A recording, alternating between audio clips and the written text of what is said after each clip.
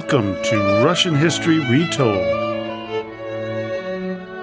Episode 286, The Volga, Part 2. Last time, we interviewed Professor Paul Robinson, author of the book Russian Liberalism. Today, we continue our story about the mighty Volga River. Now that the Russians had control of the Volga River and the surrounding regions, it was time to give out land grants to the nobility. Note that I didn't say the Russian people, as this wasn't the case. The Tsar technically owned the land, and only he could give it to those he chose. The principle was that the land granted was also done so temporarily, although many kept the land as an ancestral heritage. It was also given when military service was part of the deal. The question, of course, that had to be raised is, who would work the land? Well, it sure wouldn't be the nobles. Peasants would live and work on the land, whether growing crops or tending to farm animals. They would then pay the landowner a fee to continue. This was a very meager existence, leading many to leave their homes and shop for better opportunities. Oftentimes, the landowners never visited their property, making controlling the peasants difficult, if not impossible. The government would devise a solution with the Law Code of 1649. This was when the institution of serfdom was codified. While the restrictions on the peasants' movement were in place before the mid-17th century, it would be under Tsar Alexis that they would start to be strictly enforced. The serfs and their families would be bound to the estate, only moving with permission. I found it interesting that the nobles who pushed Alexis to make this proclamation were not the wealthy aristocrats, but the poorer landowners serving in the military. They had a much harder time controlling their peasants. This would continue until the reign of Alexander II, of course, who ended serfdom in 1861. So, who were these peasants turned serfs? The very same people that the Russians conquered when they took Kazan and Astrakhan. The Mari, Chuvash, Udmurt, Mordvin, and Tatar. They would become the property of the Russian nobility, both high and low. According to Janet Hartley in her book, The Volga, A History of Russia's Greatest River, quote, "For all the weaknesses of the military system and of serfdom, this policy did mean that lands could be granted to servitors in the new areas of the Volga, and in turn, the beneficiaries could be expected to be loyal to the Russian government. The recipients could be minor nobles, given land inhabited by 10 or so peasants, or great magnates who already had massive estates elsewhere in the country." She further goes on to write, quote, "By 1568, 34 nobles had been given 30 villages and 485 peasant homes in Sviazhsk. Some of this land in Sviazhsk, however, was empty, because roughly half of the land granted on the Middle Volga had villages on it." Now, as you might imagine, these peasants, who lived as predominantly free farmers for centuries, were now told that they were property of their new Russian overlords. This would lead to a resentment that would fester for years, leading to several of the peasant revolts that I've talked about way back in episodes 125 to 129. Still, many of the natives were used to paying tribute to the Mongols, and then their successors, the Tatars. Not everyone who was a native to the lands of the Volga was against this appropriation and enslavement. Those Tatars who converted from Islam to Christianity and agreed to serve the Russian military were given lands and serfs. You didn't even really need to convert. You just needed to serve for you to get property. There was a significant labor shortage, though, in the Volga region, as I mentioned earlier. Half the land was uninhabited.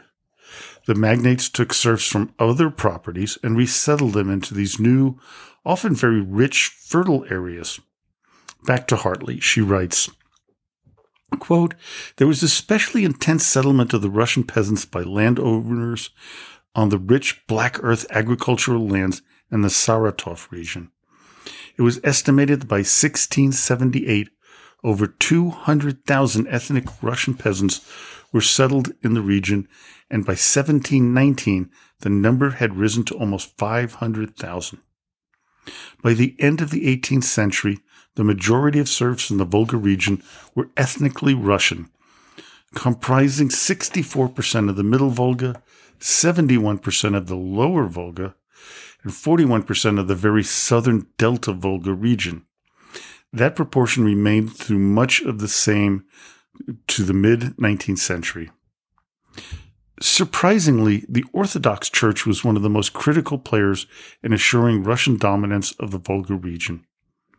They would be very active in converting Muslims in the area and other non-Christians. Additionally, they would build churches and monasteries throughout the region.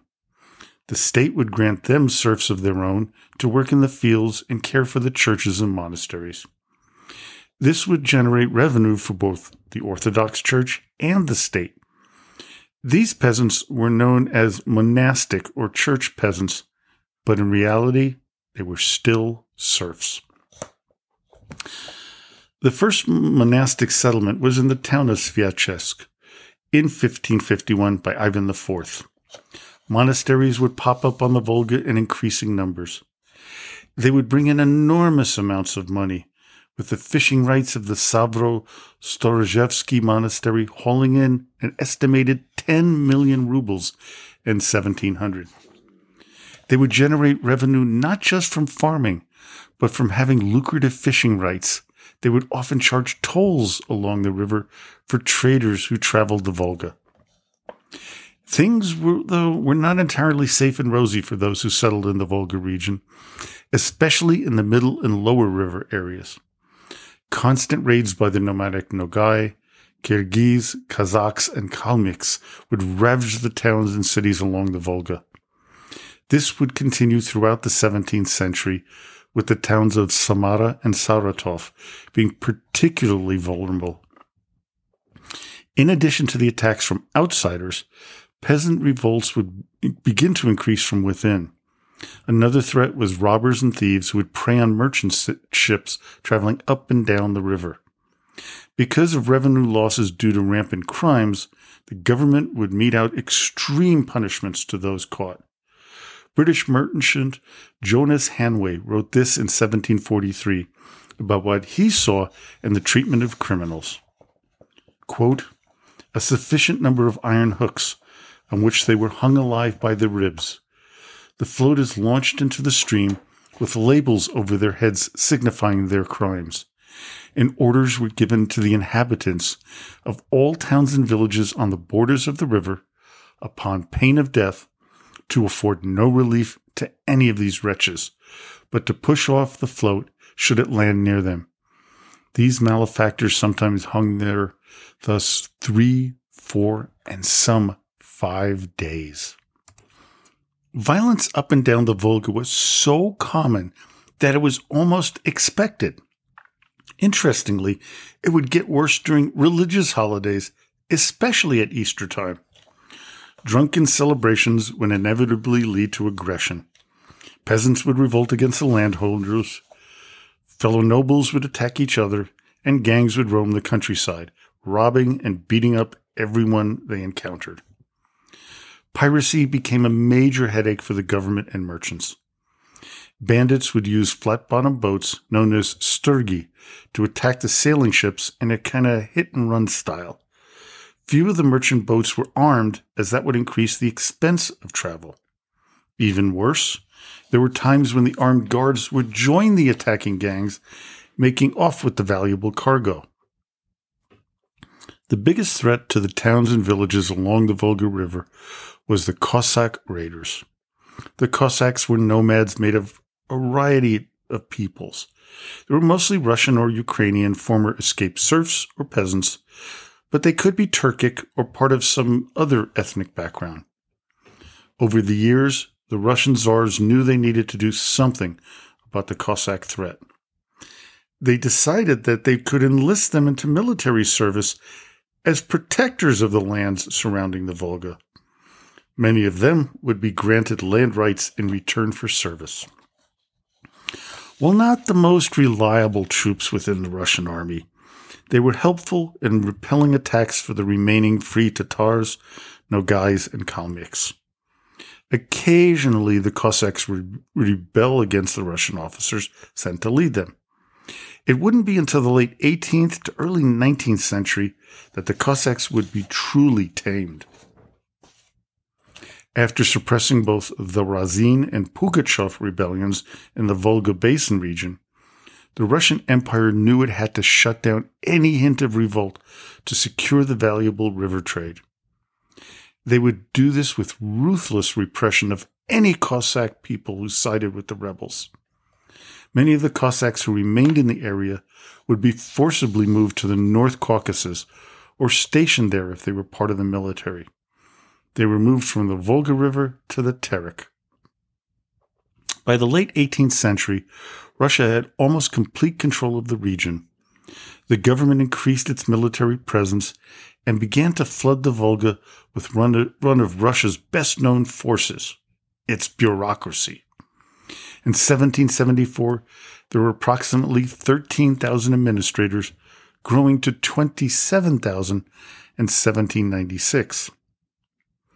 One of the significant problems that was, in part, the cause of the general lawlessness in the Volga region was low population density.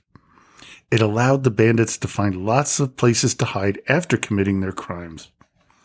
Catherine II had an idea.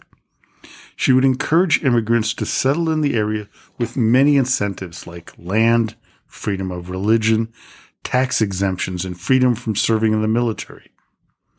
The focus was on German peasants, especially from the region of Hesse. While there was a large influx of hardworking Germans into the Volga Basin, a large number of people were also leaving, particularly the Kalmyks. Over 150,000 left, leaving significant gaps in farmland that could not be filled with the new immigrants. The Kalmyks decided to head east, back to their original homeland near the border with China. Along the way, they were mercilessly attacked by neighboring tribes. This would cause an estimated 100,000 lives to be lost. It was truly an unnecessary genocide. While the trade along the Volga enriched many, it would also be the bearer of disease and death. Infectious illnesses like cholera and the plague would travel up the river, mainly from the southern port of Astrakhan. They would begin the spread at each port, making its way into the Russian heartland. In 1770, 70,000 people died of an outbreak in Moscow of the plague. Thousands more would die up and down the Volga River during the 1770-71 plague. It would ravage whole towns and cities before burning out. More plague outbreaks would continue into the 19th century, devastating the populations of those living on or near the Volga. What made the Volga River so unique and important was its breadth. It was so broad that many peasants would never cross to the other side. There would be inhabitants of one side or the other. Here's an excerpt from the novel My Children by Tatar writer Guzel Yakhina. Quote, "The Volga divided the world in two. The left bank was low and yellow and flat, stretching out into the steppe, from beyond which the sun rose every morning. The earth here was bitter to taste and dug up by gophers. The grass was dense and high, but the trees were stunted and sparse. The fields disappeared beyond the horizon, multicolored melons like a Bashkir's blanket. The villages clung along the water's edge. The wind blew hot and spicy from the steppe, from the Turkmen desert and the salty Caspian. What it was like on the other bank, no one knew. A cold wind always blew from the right bank, from over the mountains, from the distant North Sea." If you notice the line about not knowing what was on the other bank, it was due to the very width of the Volga in many places.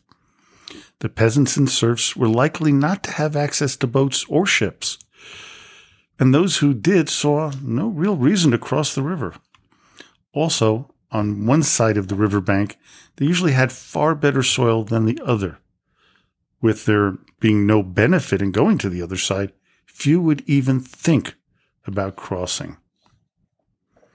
Now, let's talk a little bit about the demographics of the Volga River region in the late 18th and early 19th centuries. By 1795, approximately 50% of the ethnic Russian population were serfs. They were privately owned as opposed to state peasants. By the same year, about 40% of the population fit under this category. This meant that fully 90% of Russians were owned by the government, the church, or private citizens. Mentioned, Russia has lots of land, but not enough people to work it. Because of this, it didn't matter how much land you possessed. Wealth was measured, in part, by the number of serfs you owned. Per Janet Hartley in her book, The Volga, one family stood above the rest when it came to the ownership of serfs. Quote, the wealthiest family in the Russian Empire was that of the Shishirmatevs. Count N.P. Shishirmatev owned 185,610 serfs and over 10,500 square kilometers of land in the whole empire in the late 18th century, and had an annual income of over 600,000 rubles. To put this into perspective, the largest slaveholder in U.S. history was Colonel Joshua John Ward of Georgetown, South Carolina, who, at his peak, owned 1,130 slaved people. That is less than 1% of the number that the Count had. It has been argued that Russia abolished slavery when Peter the Great imposed a poll tax in 1718, but that is more semantics than reality. Indentured servitude was what serfdom became, according to some. This is somewhat disingenuous, as the serfs had few rights, and their families could remain in the same position for generations without ever being able to pay off what they owed. This would continue beyond the emancipation ordered by Alexander II in 1861. The poll tax was one of two taxes the Russian and non-Russian peasants had to pay. The other was known as obrok. The serfs or peasants could either pay the amount declared each year, which rapidly kept climbing, or they could devote part of their labor to the landowner. When the price of grains and other agricultural products went up, the landowners would refuse to take the payment and force the people to produce up to 3 days of work on the fields a week. This caused a great deal of resentment by the serfs and led to quite a number of other rebellions, although none as big as the ones instigated by Emelian Pugachev or Stenka Razin. Another strain on the peasants of the Volga was mandatory conscription into the Russian army.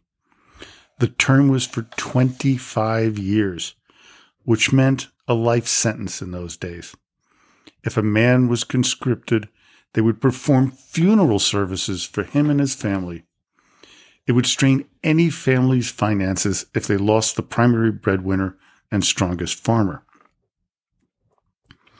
It would be the peasant commune, known as the Mir, who would select those who would be conscripted. Sometimes it would be done by lottery, but most often the noble who owned the serfs would decide who would go and who would stay. Typically, they would prefer not to lose those men with families because that would hurt their bottom line. It's better to lose a single man or one who was a notorious drunk or lazy.